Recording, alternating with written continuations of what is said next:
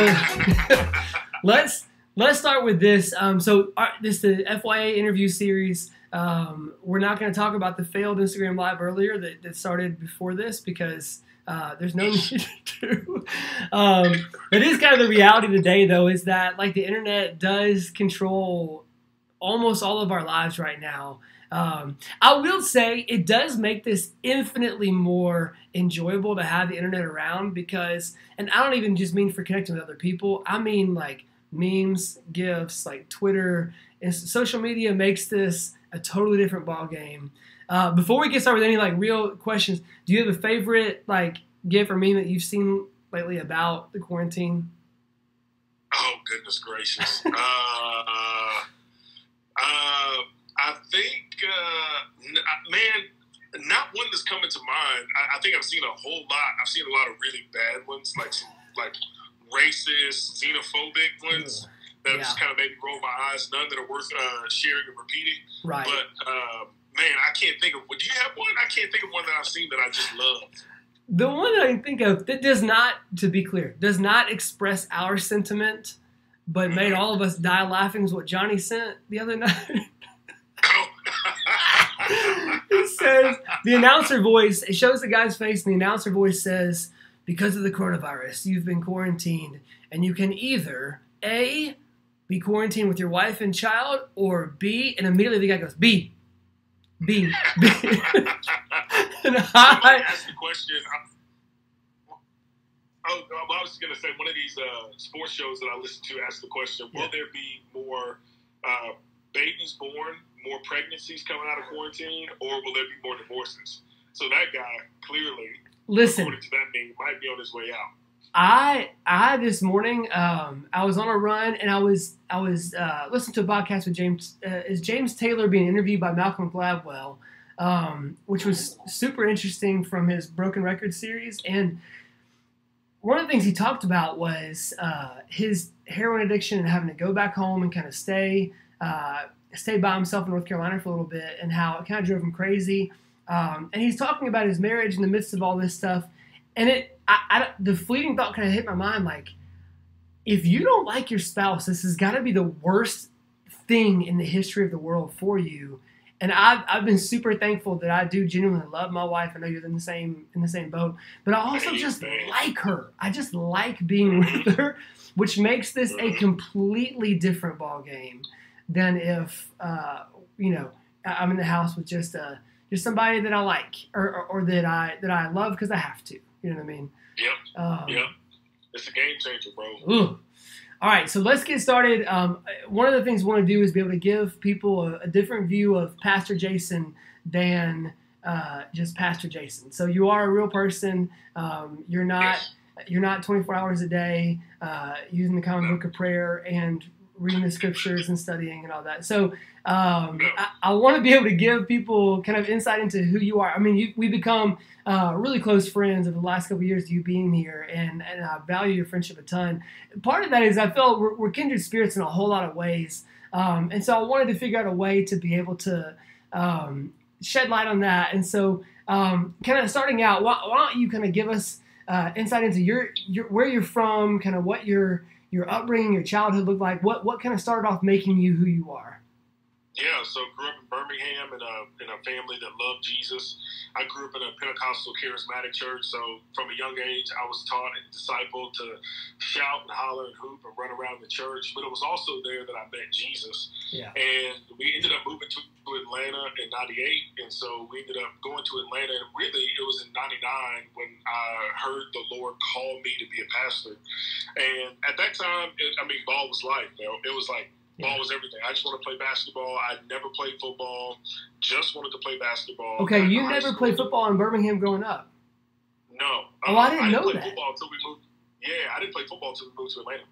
Oh, wow. Yeah. Okay. So my freshman year of high school was really my first time playing football. Stop. Yeah, bro. Yeah. So I was a hooper, bro. Like, that's all we did. Growing up, that's all we did was hoop. Okay, so hold on. Set the stage with your family, though, because you're not the only athlete in your family. Talk about your siblings and kind of set that stage. Yeah, so two older sisters. The sister right above me, she's 4 years older than I am. She ran track, in middle and high school. And then my younger brother, who we grew up playing together, played basketball together.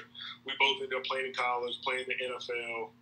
He's still in the league, so he's about to be in his 12th year. Okay. But I tell him and everybody else that I'm the first person in our family to score a touchdown in the NFL.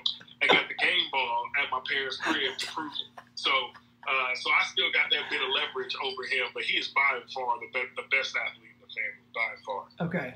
And so y'all are going up playing against each other all the time. Now, were y'all like, did y'all enjoy each other's company and like enjoy competing against each other, or was it like hot and cold constantly with y'all?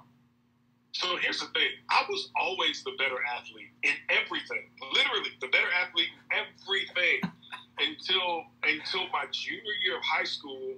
And we started to even up. And then my senior year, his junior year, he started overtaking me. So our entire lives, I would beat the brakes off of him and everything that we would do. I would always win. And, typical older brother stuff. Right. And really, it was his junior year when he really started to make a name for himself. And then his senior year in high school, the dude just took off, man. Was getting recruited by everybody. Everybody wanted him to play. Had D1 offers to play basketball. Had offers to play football. He obviously ended up in South Carolina. Yeah. Playing for Spurrier. Yeah. Yep. And you go to Ole Miss. Yep. So, okay, tell us about what was that choice? Why Ole Miss?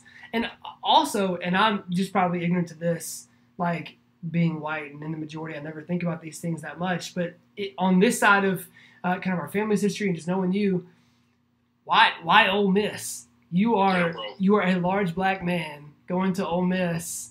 Tell me about, because I would think this from perception. We're in Metro Atlanta, where everybody's everywhere, and you're just not thinking about it very much throughout the regular course of the day as a white guy.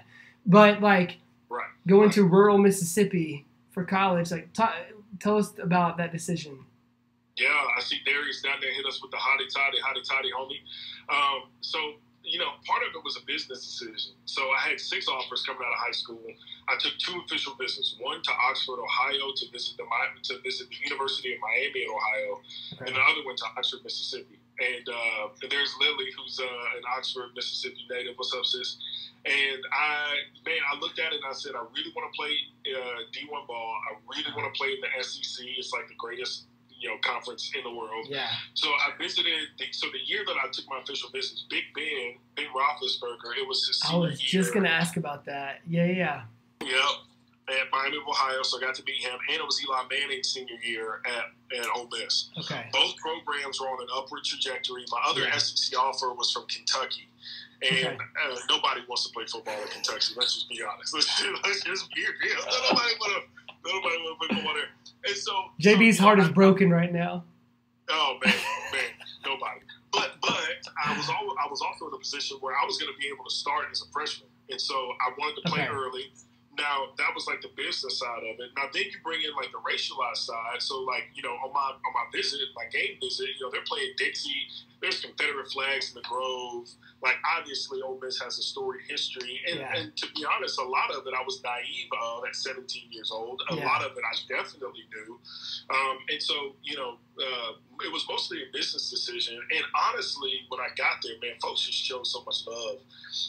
And just on a real tip, like, I experienced a bunch of privilege being a football player. Yeah. And if I was a black man going to school there, just being a student, I would not have had the same experience that I did being a high-level D1 athlete. Okay.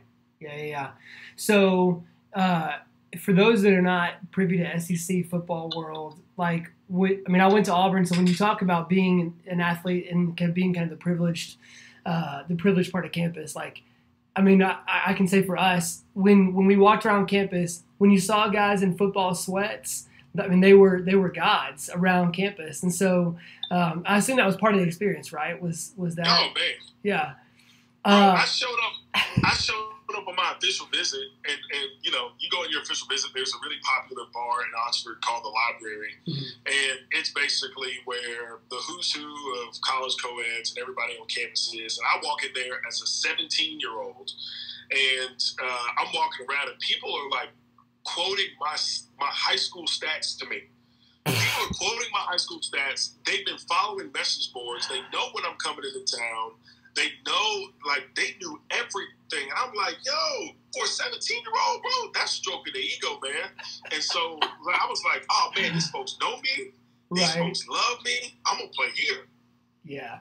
Isn't it so funny to describe that in retrospect when you have, like, a whole bunch of weirdos who are nerds on a message board coming up to you like, hey, I saw you rush for 600 yards last year. This is amazing. Like, in no other setting would that be attractive to a person, right? Right.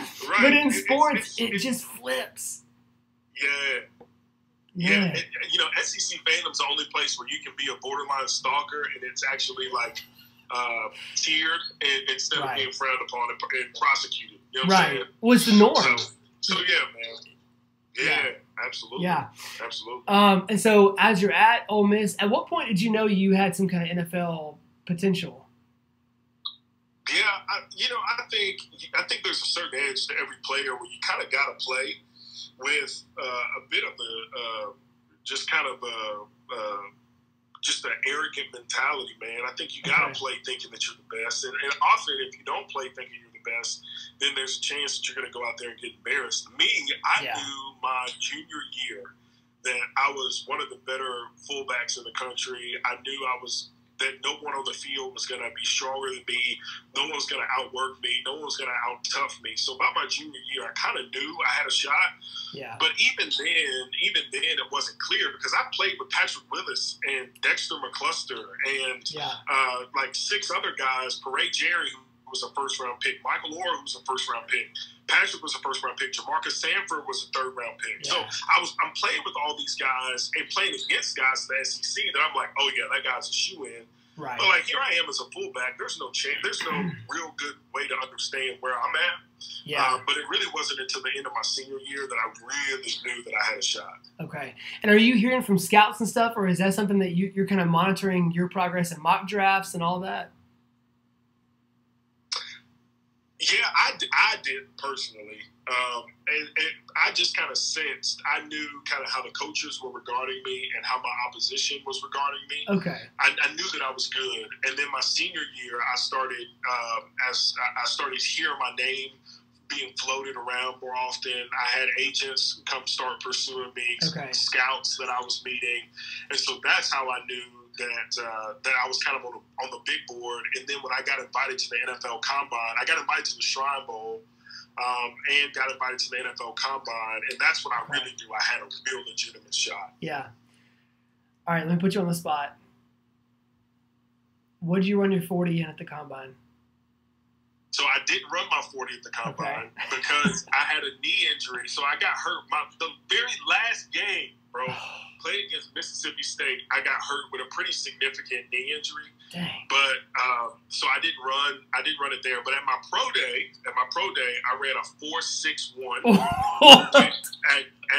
at 248 pounds. I ran a 4.61. So coming out of high school, I ran a 4.56 in high school. Look, do you see Darius put the turtle logos? Man, Darius is a hater, bro. Darius is a hater. The worst. And did you play? You played halfback in high school. You played running back in high school. I played tailback. I played tight end. I played fullback. But really, my primary position was linebacker. So I played inside and outside linebacker in high school. Awesome. Yeah. And so you go to the Combine, and tell us about the whole process of like from the Combine and Pro Day and all that stuff to joining up with the Ravens. What was that story? Yeah, so it was wild. So first of all, let me say, to get a chance to go to the NFL Combine is a super high honor. But then to be there at the same time that your brother is, and for 2 brothers to be there at the same time, that's really special. Yeah, so he came out a year early. Okay. Yeah, he came out a year early, so we were there together, which was like super special, bro. Man. But like, man, when you talk about like the best of the best in the country, guys that you watch on TV, now all of a sudden you're standing in the same room with. Yeah. And I get there with all the running backs, and Brandon Sutherland, who played fullback at Georgia, a guy named Quinn Smith, who played fullback at LSU, and myself were 3 of only 6 fullbacks to get invited out of the entire country. Wow. And so, you know, I'm like, to my left is like Matthew Stafford. To my right is like Brian Orakpo. Like, you know, across the room is Arian Foster and I were in the same group. So I was running back number 5. Arian Foster was running back number 9. Okay. And so, you know, I mean, these guys were just incredible guys. Just good dudes. We're all kind of in the same boat. Man, the combine, you get a ton of gear. It's super high pressure, long days. Yeah. But I didn't do any of the field work because I was hurt. So I just did basically the stuff that I could do. Well, I never thought that I would get drafted, but I was getting calls from teams that made it seem like I was going to get taken in the later rounds. Okay. So draft day comes. Bro, everybody is at my parents' house in Sewanee, which is right down the road from where, you know what I'm saying, we went to high school from each other. Everybody's in there. Mom's cooked a big spread. My brother is expected to go in the first 2 rounds. So he's a second round. He's got a second round grade. So we're all there for him, right? So we sit there Friday night and work through the whole first round and the whole second round. He doesn't get drafted. Yikes. It was rough. It was rough. And then the next day, Saturday, he got picked up in the 3rd round by the Titans. And then, so he's on the phone with the Titans. They call him. They're drafting him. He's getting his stuff in order to go to Nashville. So I'm sitting there on the couch just waiting for my name to be called. And I keep getting phone calls 5th, 6th round. And, you know, long story short, the Ravens, at the end of the draft, the Ravens end up taking a guy instead of drafting me, but I was the first free agent they signed. Okay. So they told me, hey, look, here, we're gonna take this tight end. We're going to take him here, but we're also going to sign you, and we want you to come play with us. At the same time, I think the Bengals called, the Browns called, the Jaguars also called. Okay. And so basically, I got to pick where I wanted to go, and so I picked going to Baltimore. Yeah. And why'd you pick Baltimore instead of one of the other places? So Baltimore had a guy at running back who was in a contract year. So Willis McGahee was there. Cedric Pierman had gotten drafted out of Virginia, and oh my goodness, I'm forgetting his name. LaRon McClain, who played fullback and tailback at Alabama. Yeah, he had played fullback the year before, but he was in a contract year trying to get paid that halfback money because that running back money is exponentially greater than that fullback money. Generation changing money. Yeah. Oh, man, absolutely. So he's trying to play tailback. They've got an open spot at fullback. So they bring me in to say, hey, can this guy play? If this guy can play, then maybe we might sign him, move LaRon, so he can play both. So, and Joe Flacco was there. They came off a great season. And who doesn't want to play with Ray Lewis and Ed Reed? Right. You know what I'm saying? And just absolute legends, bro. Yeah. So yeah, man, I packed up my stuff and my 99 Maxima, and I drove from Sewanee, Georgia to Owings Mills, Maryland. Okay. And I think you told me before, and I might be wrong, you roomed with Michael Orr in camp, right? Because y'all had played together at Ole Miss, and they had drafted Michael Orr. Yeah.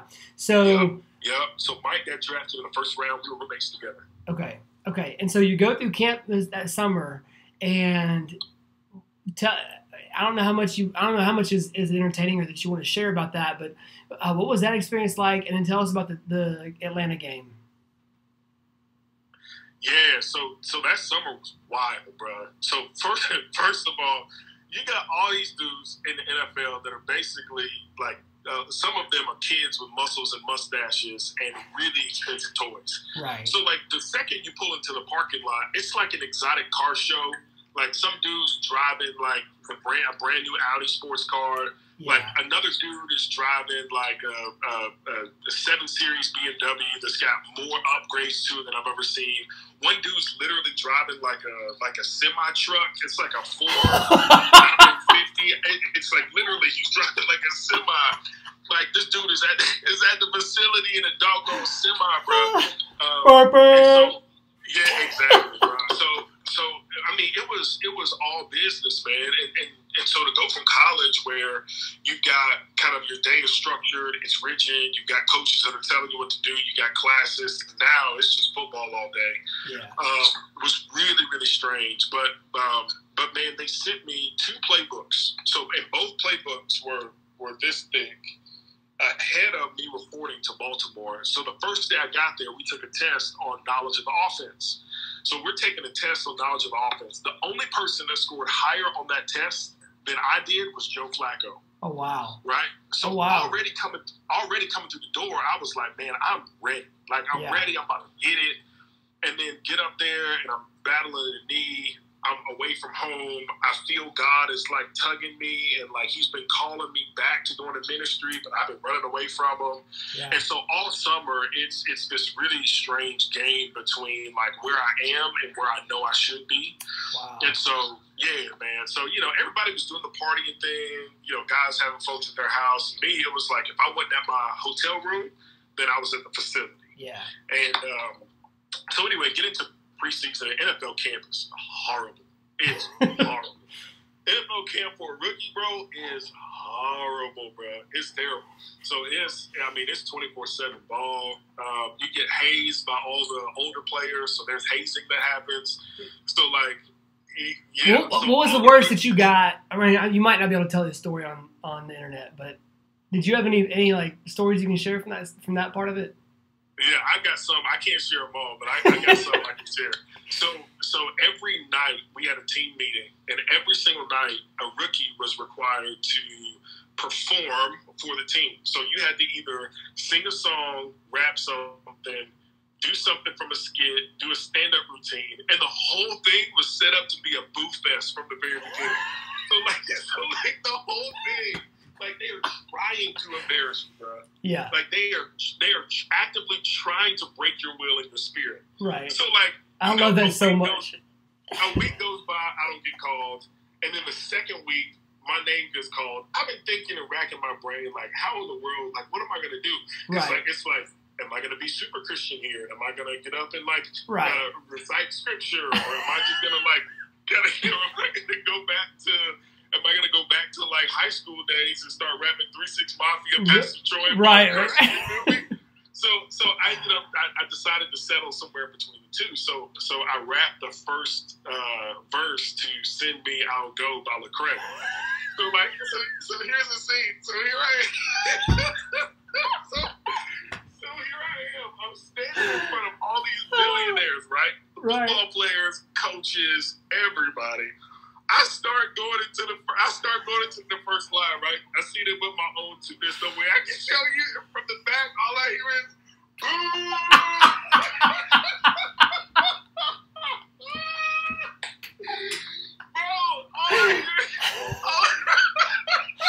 So at that point, you kind of just got to go and get through it. You feel me? Like you can't turn around at that point. How long did you go? How much did you have to do? So I did the whole thing because like I wanted to stop, but I knew I couldn't stop. So here's the thing. So I get halfway through it, and all of a sudden, like I just get real committed. I'm like, shoot, you gonna boo me? This gonna be the best Lecrae verse that's ever been rapped in the history of mankind. So I just like I go all in, bro. And then by the end of it, I can do like somewhere halfway through it, people start turning. And at the end of it, people start clapping, Deuces clapping, like, yeah, that's what's up. Because at that point, it's like they realized I was rapping about Jesus, and like, didn't nobody in there really want to boo Jesus. so you can't boo Jesus. So you Jesus juked the entire team. The whole team, bro. But what was cool is the next day, I'm sitting there getting my ankles taped, and our franchise player, defensive end, is sitting there. He's getting his ankles taped as well. And he was like, hey, man, what was that song you was rapping about yesterday? So I told him about the song and whatnot. And he was like, so tell me, what does the song mean? And like right there on the training table, I got to share Jesus with this dude who was a 14-year NFL vet, had a chance to play multiple Pro Bowls, and so the Lord definitely used it. But that's awesome. But bro, when I heard that first boo, I wanted to crawl underneath a rock and hide, son. Like I was done, bro. I would. Man, I ain't doing this, G. I love seeing footage of that kind of stuff with all my heart. Like nothing makes me happier than seeing that. Like when you get set up and it's just booing from the beginning. Oh my God. Okay, so you go through the preseason, and then you obviously like Swanee, Georgia. For those who don't know, is Metro Atlanta. So it's about with no traffic, it's like 20 minutes from downtown. With traffic, it's 4 or 5 weeks of sitting in your car. But so the Ravens go to play the Falcons, Atlanta Falcons, and you're playing in front of your home crowd. And tell us about that. Yeah, so before the game, the offensive coordinator tells me I'm starting, which hadn't happened all preseason. So the first preseason game, I played like 15 snaps. The second preseason game, I played like 17 snaps. The third preseason game, I played 2 snaps. They were victory at the very end. So I'm real kind of discouraged at this point. But the third game is really a dress rehearsal for the vets. Mm-hmm. So the fourth game, it's like the vets are off, so I know I'm playing the whole game. So I get to start. It's in Atlanta. Everybody's there. Friends, family, everybody from Sewanee's there. And the first drive of the game, I score a touchdown in the south end zone at what is then the Georgia Dome, right? So it's like I'm a Raven, but I'm playing against the Falcons. It's like, man, this is the stuff that dreams are made of, bro. Yeah. And so, man, I dive into the end zone, and it's the one culminating moment I've always dreamed about my whole life. I've always wanted my life to culminate in this way, kind of like when Rudy gets hoisted up. It's like the one apex moment of my life is when I get to score a touchdown here. But, man, I did, bro. And so the most disappointing experience of my life. Man. So, I get back to the sideline, and I'm high-fiving my coaches. Oh, man, what's up, sis? My sister Tasha, my oldest sister Tasha's on here. Okay. What's up, girl? And I get back to the sideline, man. I'm high-fiving these coaches, and I said, man, like, is that it? Like, because I thought it was going to be way more than that, bro. Like, I thought it was going to be way more. And it wasn't. And so I was really confronted with, like, an existential question there. Yeah. Like, who am I if it's not this? Right? Like, who am I if this is what I always wanted my life to be? And now that I've achieved my wildest dream, it's empty. And I went right back to when I was 12 years old, 13 years old, sitting in church. God calls me to be a pastor. And I was like, yeah. I was like, that's what I'm going to do. So it's funny that my sister's on here because when I decided to walk away from the NFL, I kind of wrote her this email and kind of told her kind of what I was thinking because I knew folks were going to have an issue with it. Yeah. And, man, she told me straight up, she said, Tasha, I don't know if you remember this, but she said, I love you for who you are as my brother. I don't love you because you're a football player. Wow. And that really put wind in my sails. Yeah. It really gave me strength because I didn't anticipate most of my family or most of my friends walking away from me in that season. But that's exactly what happened. A whole lot of people were like, hey, we rock with you. Not that you're a football player, but, like, now that you're just an average Joe and you a washout, like, we don't really want much to do with you. Man, that's crazy. So, after the game, after the preseason, like, what was your decision-making point? Like, when did you have to let them know, and then how did you make that decision? So I knew then that I was done. Actually, I knew about a month. I knew about a week in the camp that I didn't want to spend the next few years of my life playing in the NFL. I knew that, but that's crazy. Like, who says that? Right? Like, well, and the money involved. Like, yes. What's the NFL? What's the minimum? The minimum salary? So the year that I was there, the league minimum was $355. The next year it moved up to $405. I'm not sure where it is now, but it's probably somewhere between $500,000 and $600,000. So I mean, cut that in half after taxes. Still $150 is pretty good to be making. When you're 22, 23 years old and you're in the NFL. You think you could train me to be a holder? Right. So get out there and start punting. Get out there and teach I just need to be on a roster. I don't even play. That's right. So go ahead.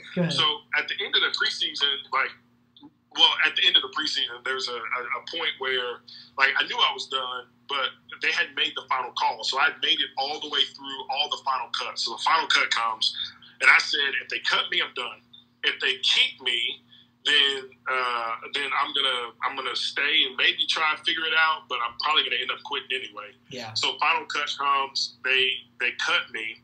And just to kind of twist the knife in even further, the head coach, John Harbaugh, in my exit interview, he said, hey, you've been great for us. We really appreciate all that you've done. And if there's anything I can do for you, let me know. And I was like, all right, coach, I appreciate the opportunity. He was like, all right, Jared, take care. So he calls me by my brother's name. So walking out of the office, I just start smiling because it's like more confirmation that like I ain't supposed to be here. I've been here 4 months. I've been here 4 months and you don't even know my name, bro. Like to me, that was the point when I was like, yeah, I'm done. So did you not want to be like, I'm already cut. I might as well go ahead and give him one. Yeah, I did. But at the same time, I was so relieved, man. Yeah. Like, because now I got to make a decision for the first time in my life, right? So there's this really beautiful book called Native Son. And in the book, this young African-American man, this young black kid, basically it has the entire world making every single decision for him. He has no agency. He has no control. He has no kind of upward mobility. He's at the subject in the desires of everyone who's around him. And he gets in a situation where he accidentally, he's in a relationship with this young white girl. And it's really morbid, really, really crazy. But the whole book revolves around the one pure decision that he ever made was he decided that he was going to end this girl's life and throw her in a furnace. And the whole book is built around that being his one decision in his entire life that he's ever made that was purely his. Right? Just really beautiful book, quintessential black literature. If you've not read Native Son, Richard Wright, you need to read it. Okay. Well, I felt in that moment it was the first time I made a decision where I made it because I knew I was walking in faithfulness and obedience to the Lord, as opposed to making a decision that everybody else wanted me to make. Does that make sense? Yeah. And so for me, it was like a super easy decision. Now, my agent, he hated it. A lot of people in my family, they hated it. Yeah. A lot of my former teammates, they hated it. But for me, man, it was the one decision that I made to this day. It's one of the best decisions I've ever made. Yeah. Yeah, well, no, I would say yes. I would affirm you in that. So you, at that point, where did you go? Did you go back? Is that when you started working with Ole Miss? Yeah, so Houston Nutt had just been hired the year before. He calls me and he says, actually a buddy of mine, John Inkstrom, calls me while I'm up there. He says, hey, I don't know what you're thinking. This is at the time when I'm like, I don't really know that I want to play in the league. Yeah. He's like, I don't know what you're thinking, but if you ever wanted to come back and work for FCA, you've always got a place. I'm like, I don't think this is going to work out. I need a job. I would love to work for FCA. FCA was super big in my life. Yeah. Houston Nutt calls me, and he invites me personally to come and be his team chaplain. And so that's when I said yes to that. And so I went from Sewanee to Baltimore, and then from Baltimore to Oxford, Mississippi, and then I was there for the next 2.5, 3 years. And when you got back to Oxford, did you feel so relieved, or did it feel weird being back as the chaplain, not as the football guy anymore? Well, I guess you're always kind of the football guy there, right?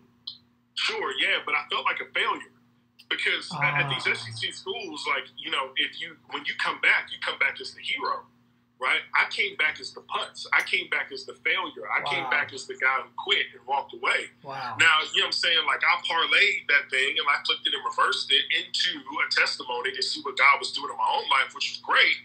But at that point, I didn't have much of the proof, much of the evidence to back up the decision. At that time, it was like, hey, I played here 6 months ago. Now I'm back. It's kind of like, oh, you doing this because you couldn't hack it. I think now people look at my life and they're like, man, he made the right decision. He made the best decision he could have ever made.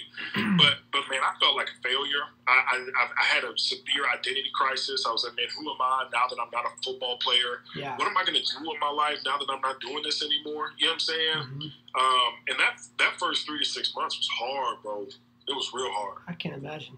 How long did you stay there before deciding to go to seminary? So I was there for, a year, and I went on a mission trip to Rome, and I'm standing on the rooftop of a hostel in southern Italy in Sorrento. I've got the mountains behind me. I've got the Mediterranean Sea in front of me. I've got my iPod in. I'm listening to worship music, and I'm reading my Bible. And much like my call to ministry, I really sensed and felt God calling me to seminary. I didn't want to go to seminary. So I got an issue with these ivory tower cats. You know what I'm saying? Like, I got an issue with these, like, like pie in the sky, like Right. head full of knowledge. Like you ain't spent 5 minutes in the mud and in the dirt with somebody, Right. but you want to pontificate about all the nuances of supralapsarianism. Like I ain't I ain't got time for that. So like every seminarian I knew was like that. Right. And I made a promise. I was like, bro, that ain't me. I'm not gonna be that. So I said, no. Yeah. Well, then on the rooftop of the hostel, God was like, no, you need to go, which was confirmed. Man, crazy. We ain't got time for this. It was confirmed in a dream, and it was confirmed through a woman that I didn't even know. Wow. So 2 years later, 2011, I packed up my stuff and moved to Birmingham to go to Beeson Divinity School. That's awesome. And Beeson, for those who don't know it, is a super academic seminary too. It's not, I think there's this notion within seminaries of that it's kind of pastor school, and you kind of go there if you're great with ministry, and you kind of learn your Bible stuff and move on. Like Beeson is grad school. It's not just Bible class. Yep. And yeah, Beeson is a beast. My homie Sam down at Wright Baptist, I see you, homie. Sam's also a graduate of Beeson. Beeson is a reformational seminary. It's academically rigorous. It's pastorally intensive. It's communal, and it was the best 3.5. It was among the best 3.5 years of my life spent at Beeson. Yeah, that's awesome. We don't have a ton of time left, so I want to get to the good stuff, which is not seminary. Tell us about meeting Courtney and about y'all's relationship getting going, and then we'll talk about your move to Memphis, and then kind of wrap up there. Yeah, so Courtney and I met through a mutual friend. So a strength coach I had at Ole Miss and Courtney were like brother and sister. Okay. And I went down to visit seminaries and ended up meeting Courtney and linking up with Courtney. And a year later, Courtney and I we started dating. So January 1st, 2012, we started dating. And really it was courtship because it was long distance. Yeah. We get married January 2013. And then she moves all of her life to Birmingham at the time. I'm still in seminary. 2013, we get pregnant with Charlie, our first child, that summer. And January of 2014, I start a new job. I'm planning a church. Charlie's born in March. And we launched and planted a church in September of 2013. We also moved that year and bought a house. So it's like all of the top stressors that you can have, we did them all in a span of about 12, 13 months. Right. Yeah, so 2014, we planted Iron City Church in Birmingham, Alabama. During that season, we also got pregnant with our second child, Kajer Cook, and my wife is, Courtney's amazing. And she is my greatest partner. She's my greatest companion, my greatest cheerleader. She's also a really, really wonderful, good faith critic. And she's just, like you said earlier, she's just, a ton of fun to be around, fun to kick it with. And so, so 2014, 2015, we were at Iron City planning. Around 2015, I kind of sensed that it's probably time for us to go. 2016, Cage was born December 2015. 2016, I come home and I'm like, we got to go. We got to get out of here. And, man, I knew I'd always, Fellowship Memphis was always the place I'd looked at, and I would always love to have worked at Fellowship. But, I didn't know anybody up here. And from the time Courtney and I were dating, I always told her that I would go to Fellowship and work there for free. And so I'm talking to a buddy of mine. My buddy's like, hey, you should talk to John Bryson. I'm like, I don't know JB. I know him, but I don't know him. Yeah. So I get JB's number. I call JB and just kind of tell him my situation. JB's like, oh, cool. Why don't you come to Memphis? So at the time, I'm going to plant another church in Birmingham. So I think I'm coming to Memphis to get some money to plant a church. Right. Talk to, another fellow church planter. Yeah. I get to Memphis, and I sit down with Ricky Jenkins and with JB. And that's when it was like, oh, God, I think is calling us to come to Memphis. And so in 2016, we said goodbye to some people that we still deeply, truly love and care for. And we moved here to Memphis in April of 2016. So here in about 3 weeks, it'll be 4 years since we've been here in Memphis. Crazy. So what was the draw? What was it that made you feel like, hey, this might be a place that we could stay and really thrive? What was that for you guys?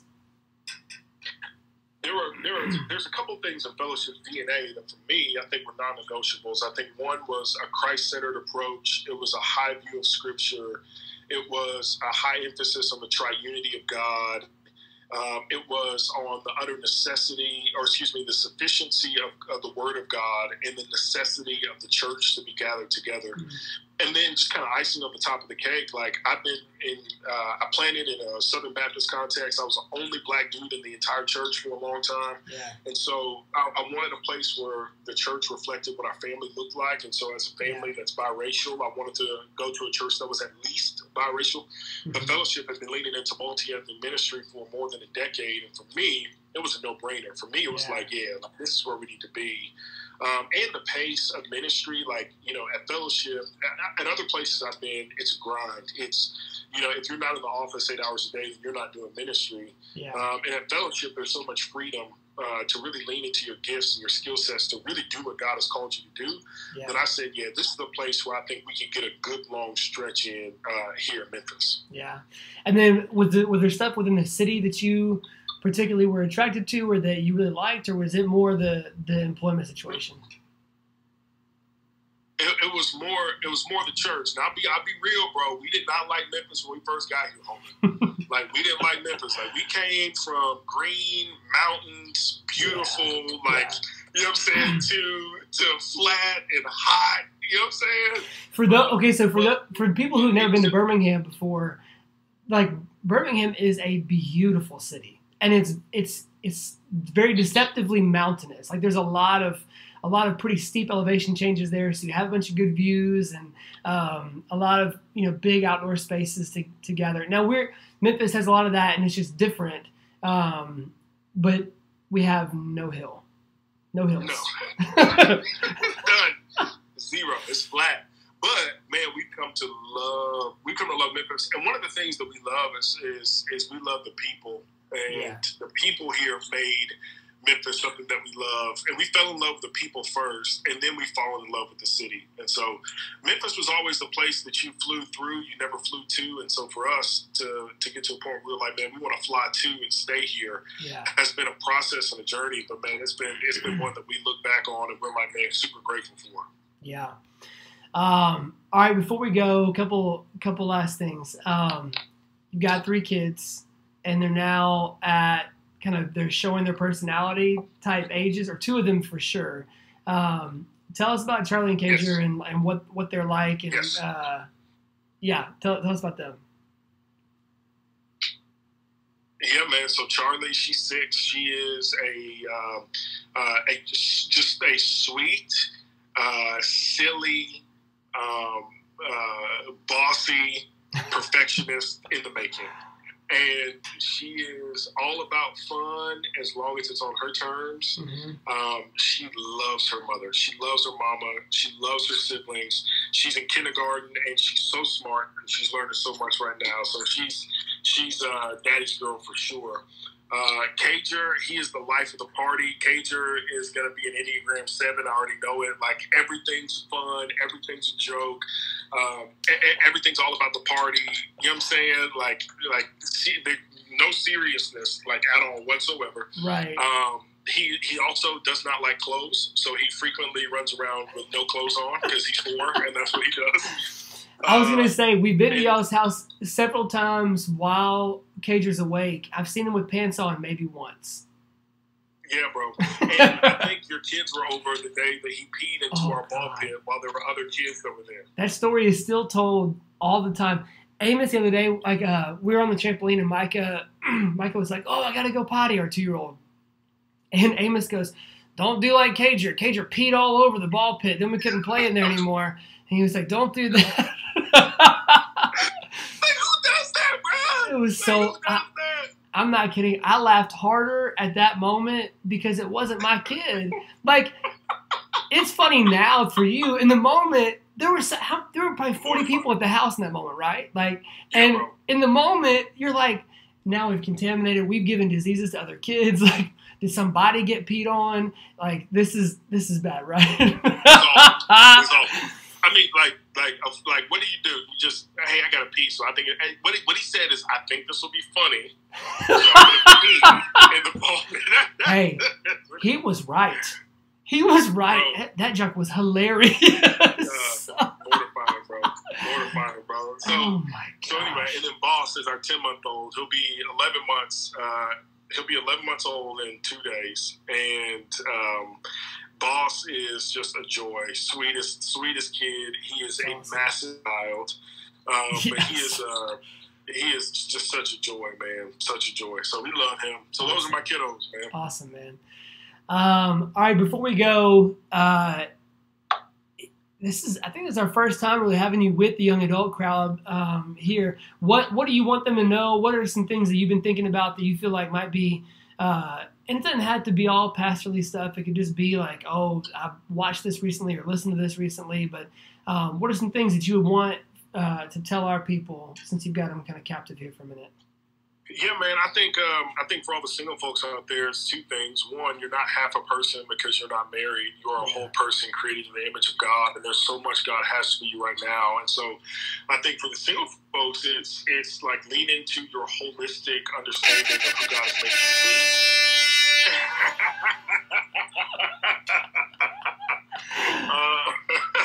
I like it.